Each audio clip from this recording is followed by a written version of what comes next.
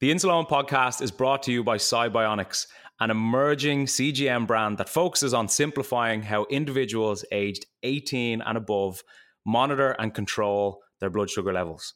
Upon becoming available on the market, the Cybionics GS1 CGM has helped users worldwide navigate the complexities of diabetes management with more confidence and peace of mind. Thanks to Cybionics, now more people are able to view and share their real-time glucose data, receive customizable glucose alarms, and generate full AGP reports, all directly from an intuitive Cybionics app, empowering them with the necessary information to make better decisions about their health. Cybionics combines data accuracy and comfort of wear, which is important to us all, with a feature-rich app. The 14-day scanning-free and calibration-free Cybionics GS1 CGM aims to deliver reliable, seamless diabetes management experiences. For more, check out cybionicscgm.com.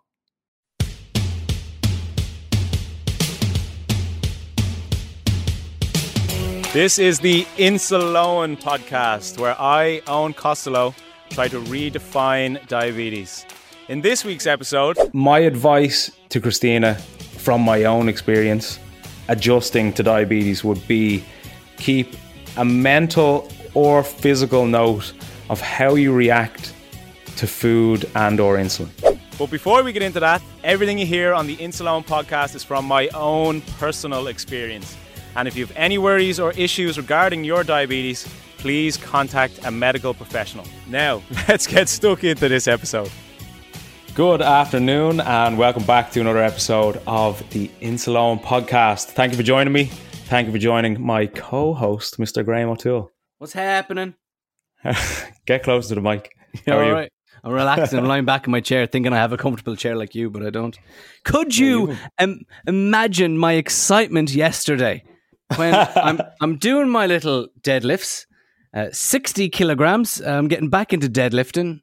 I don't know what that is in pounds for American listeners.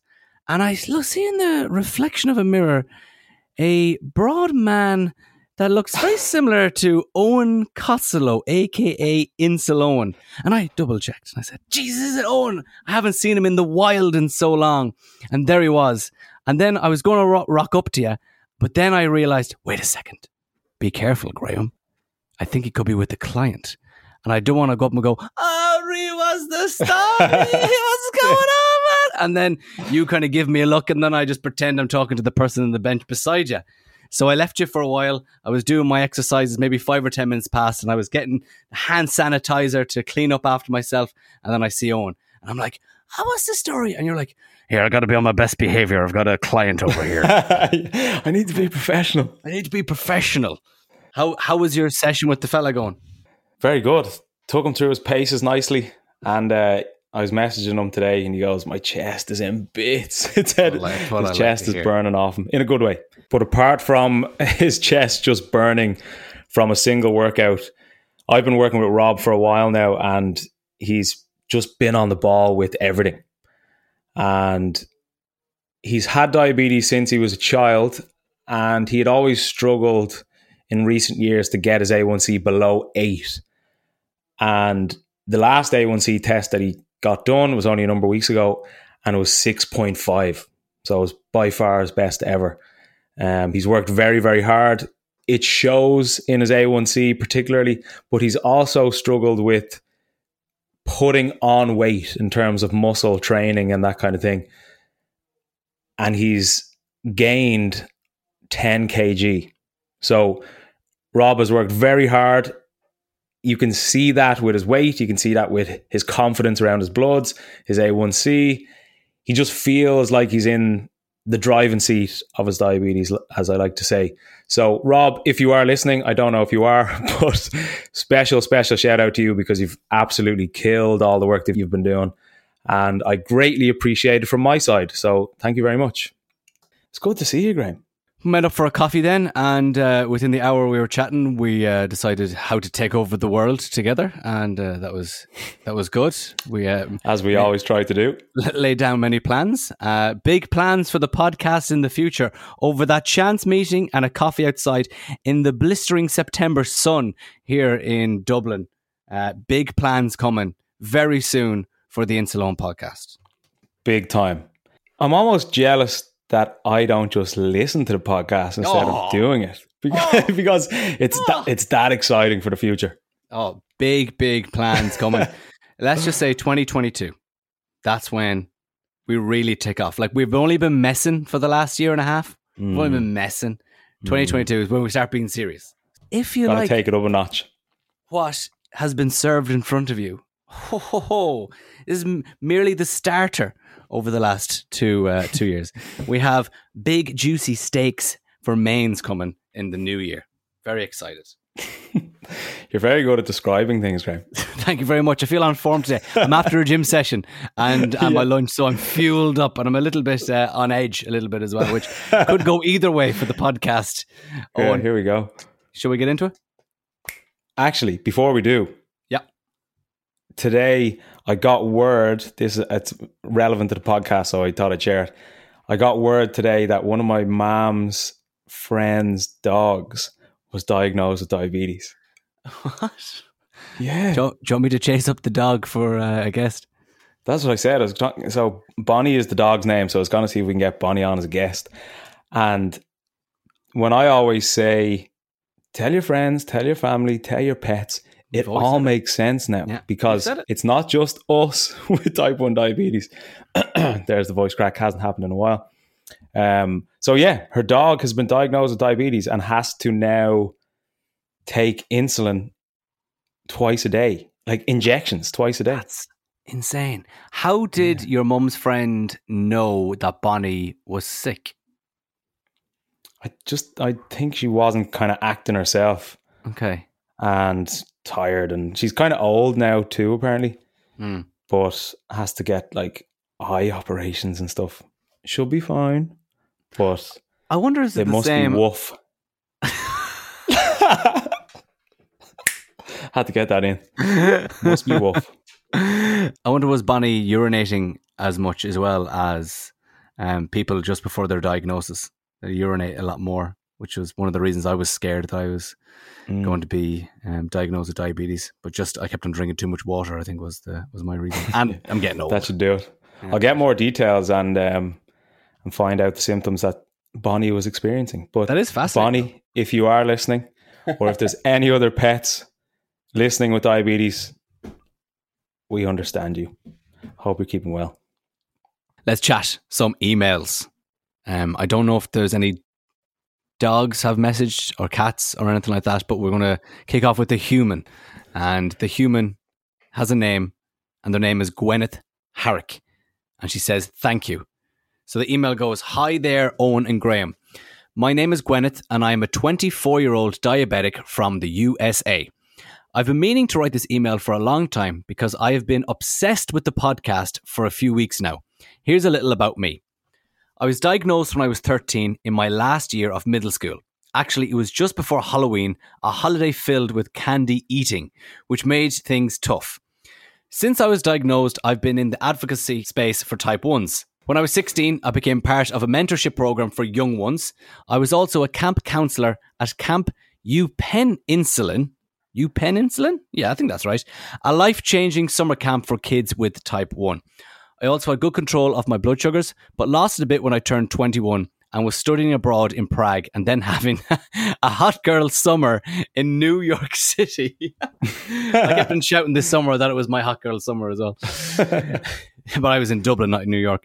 Now I attend law school at the University of Pennsylvania and have things back under control, especially with your helpful reminders in the podcast. In law school, I sought accommodation for the first time. This was a really important decision because we take tests that are 2 to 8 hours long or more. And if you have a low blood sugar, your brain will not be answering questions with as much speed. I felt like there wasn't strong enough communities for type 1s at Penn, so I founded the Disabled and Allied Law Students Association this year. I think it has been empowering to have found that group. It seems you can relate because of the wonderful community you've started. I think it might be interesting for you to do a podcast episode aimed at students and their decision to be accommodated at school or not, and how that could be helpful and an important choice. I will end by saying that I love how you joke about hoping Graham gets diabetes. Thank you very much, Gwyneth. I have said that many times to my friends and family as a joke, lol.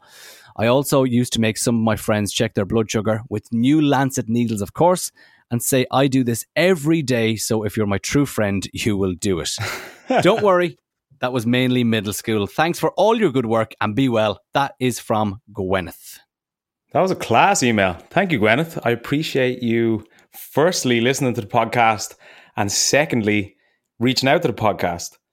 And it seems as though with, I suppose, a lot of emails that we're getting now, Graham, there's a lot in them, which is good. There's loads of detail, loads of insight into people's lives and experiences. Gwyneth seems to have kind of been through it all for the most part.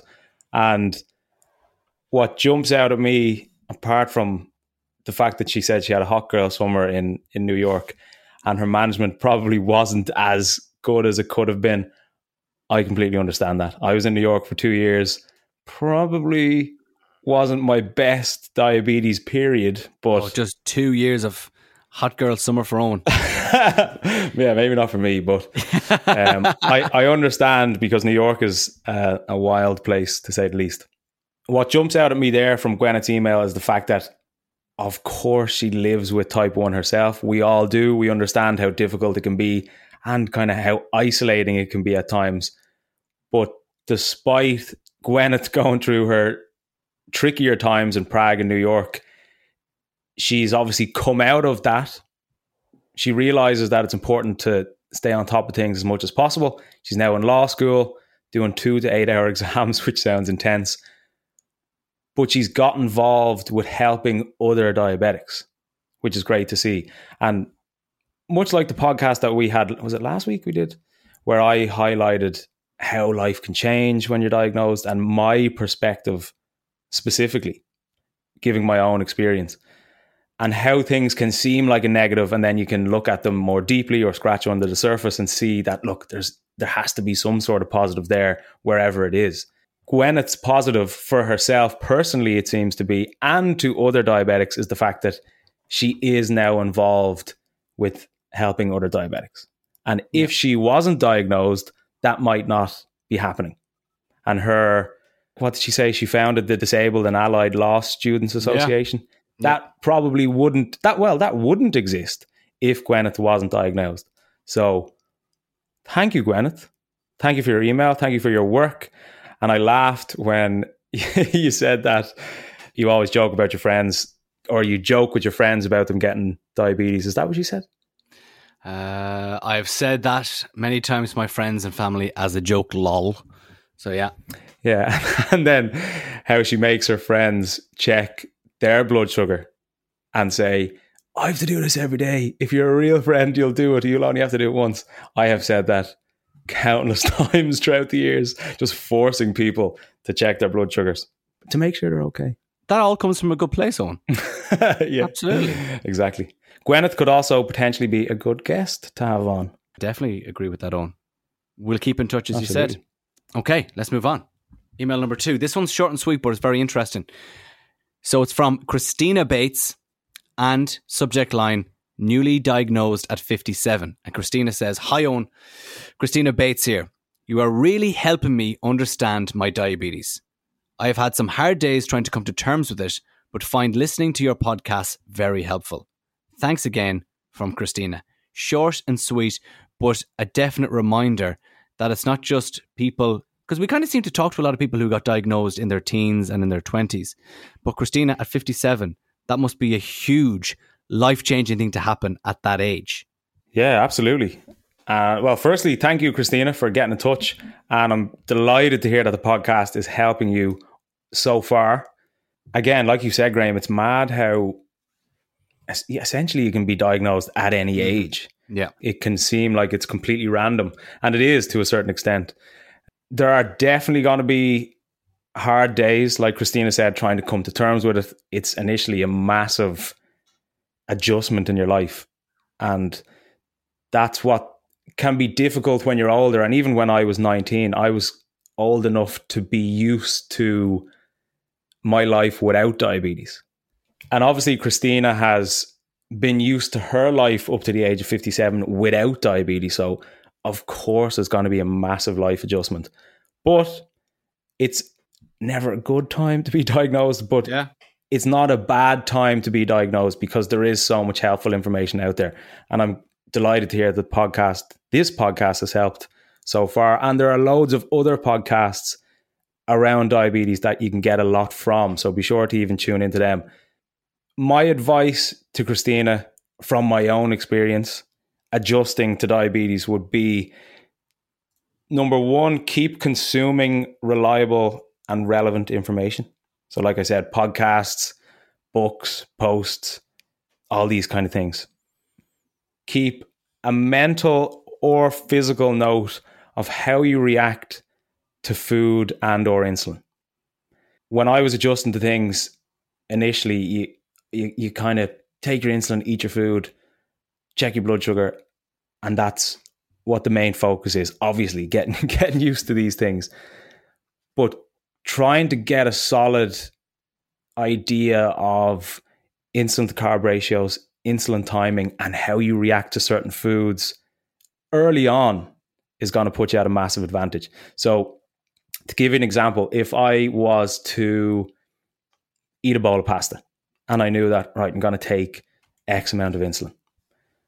I would take X amount of insulin, eat the pasta, check my blood sugar later. Whatever my blood sugar is at that time, that's giving me information about the meal that I just had. So that information could be, did I take too much insulin? Did I not take enough insulin? Or did I take exactly the right amount and my blood sugars are still stable? So if you're high, you likely didn't take enough. If you're low, you probably took too much. If you're stable, that insulin to carb ratio that you've used is probably quite accurate. So when I say, even in previous episodes, live consciously, that's a good example of that. Don't just do things and be blind to it. Do things, analyze it, and learn something from it. A run, sleep, stress, a type of food, a drink, whatever it might be. And then the last one is, Christina, don't put yourself under pressure to get things right from the start.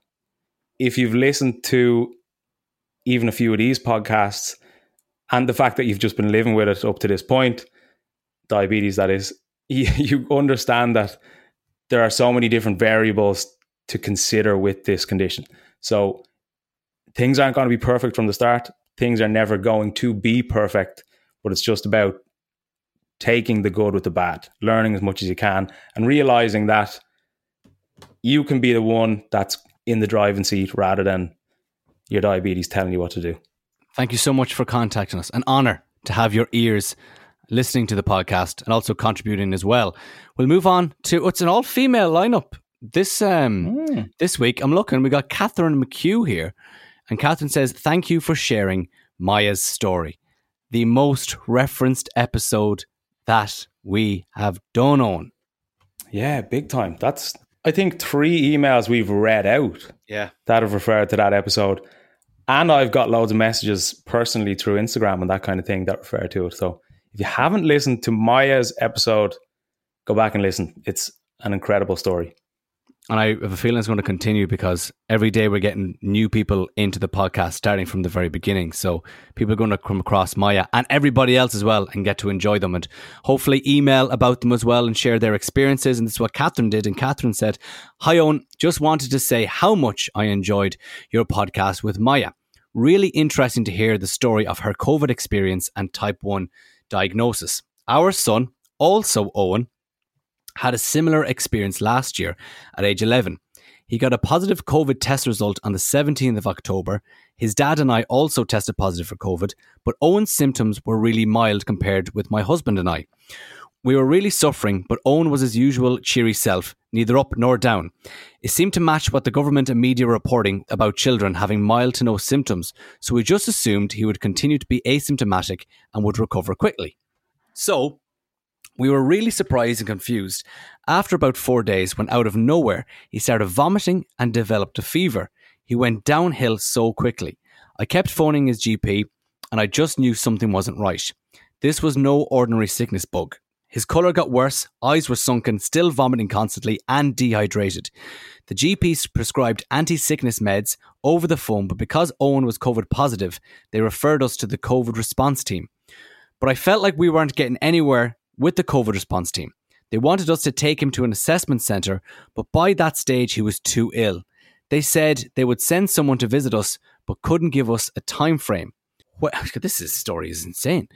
When he deteriorated further, his breathing got worse, losing consciousness, lips, hands, feet, knees turning blue. We took the decision to call an ambulance. He was blue lighted to the Glasgow Children's Hospital, where we quickly learned he was in diabetic ketoacidosis.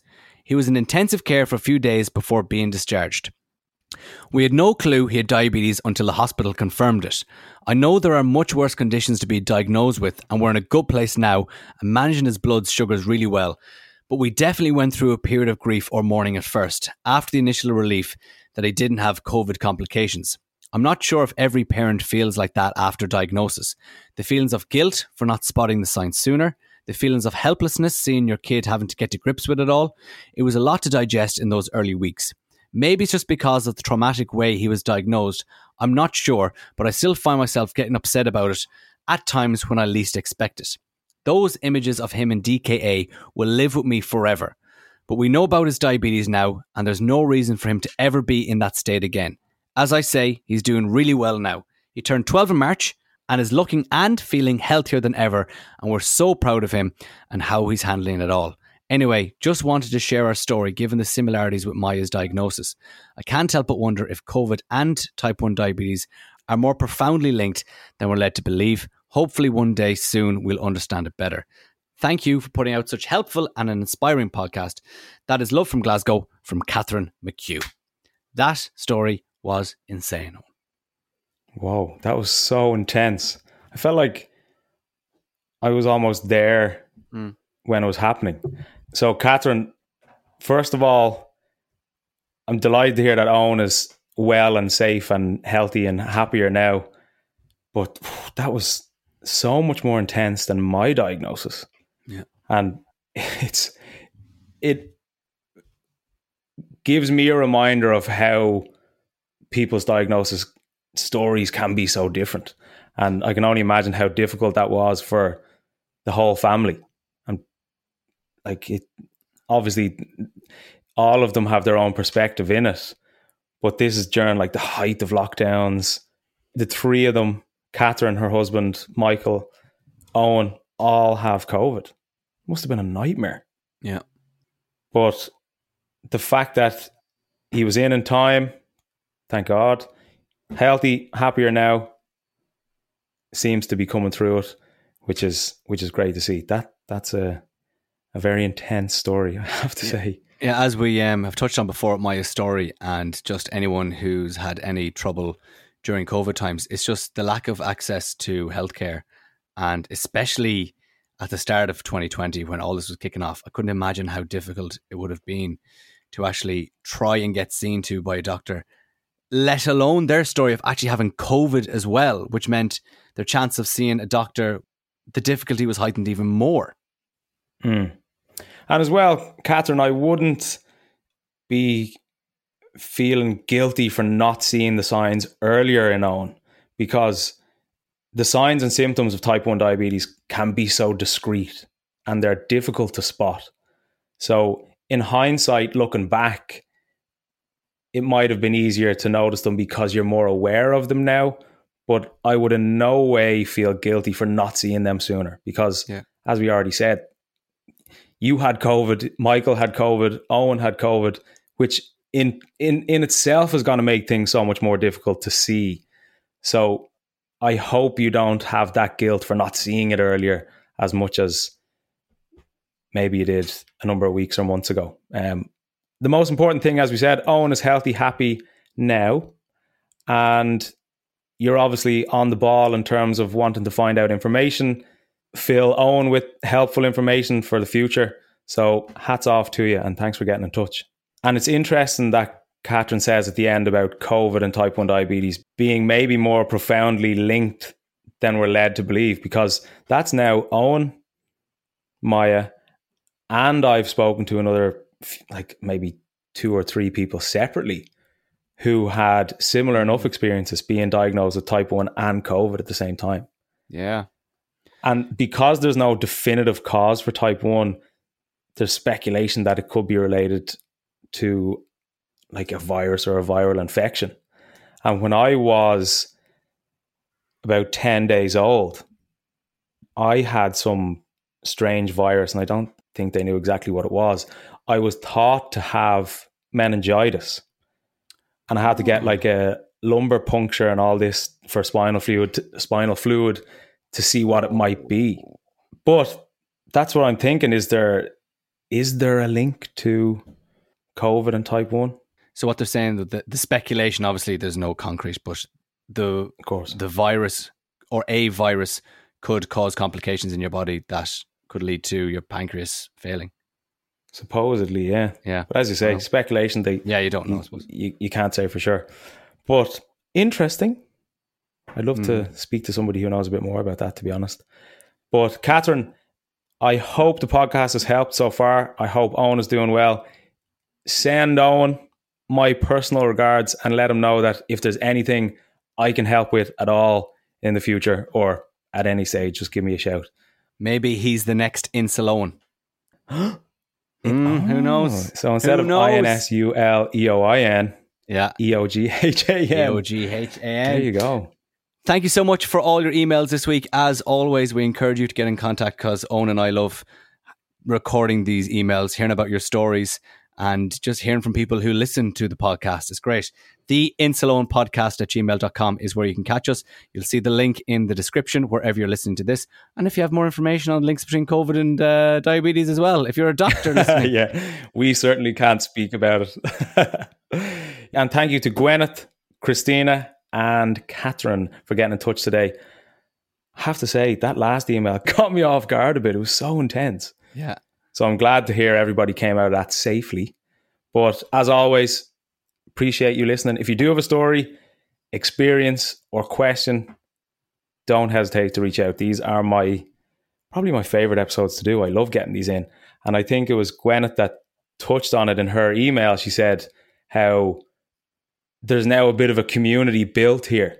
Mm-hmm. And that's what I'm loving about the podcast and what it's kind of turning into, is that week on week on week on week now, without actually meeting each other, when these emails come in, it's almost like we're all having a conversation. It's nice. Yeah. Until then, as always, have a good day, have a good week, look after those blood sugars, and chat to you soon. Bye. See you later, Graham. Bye-bye.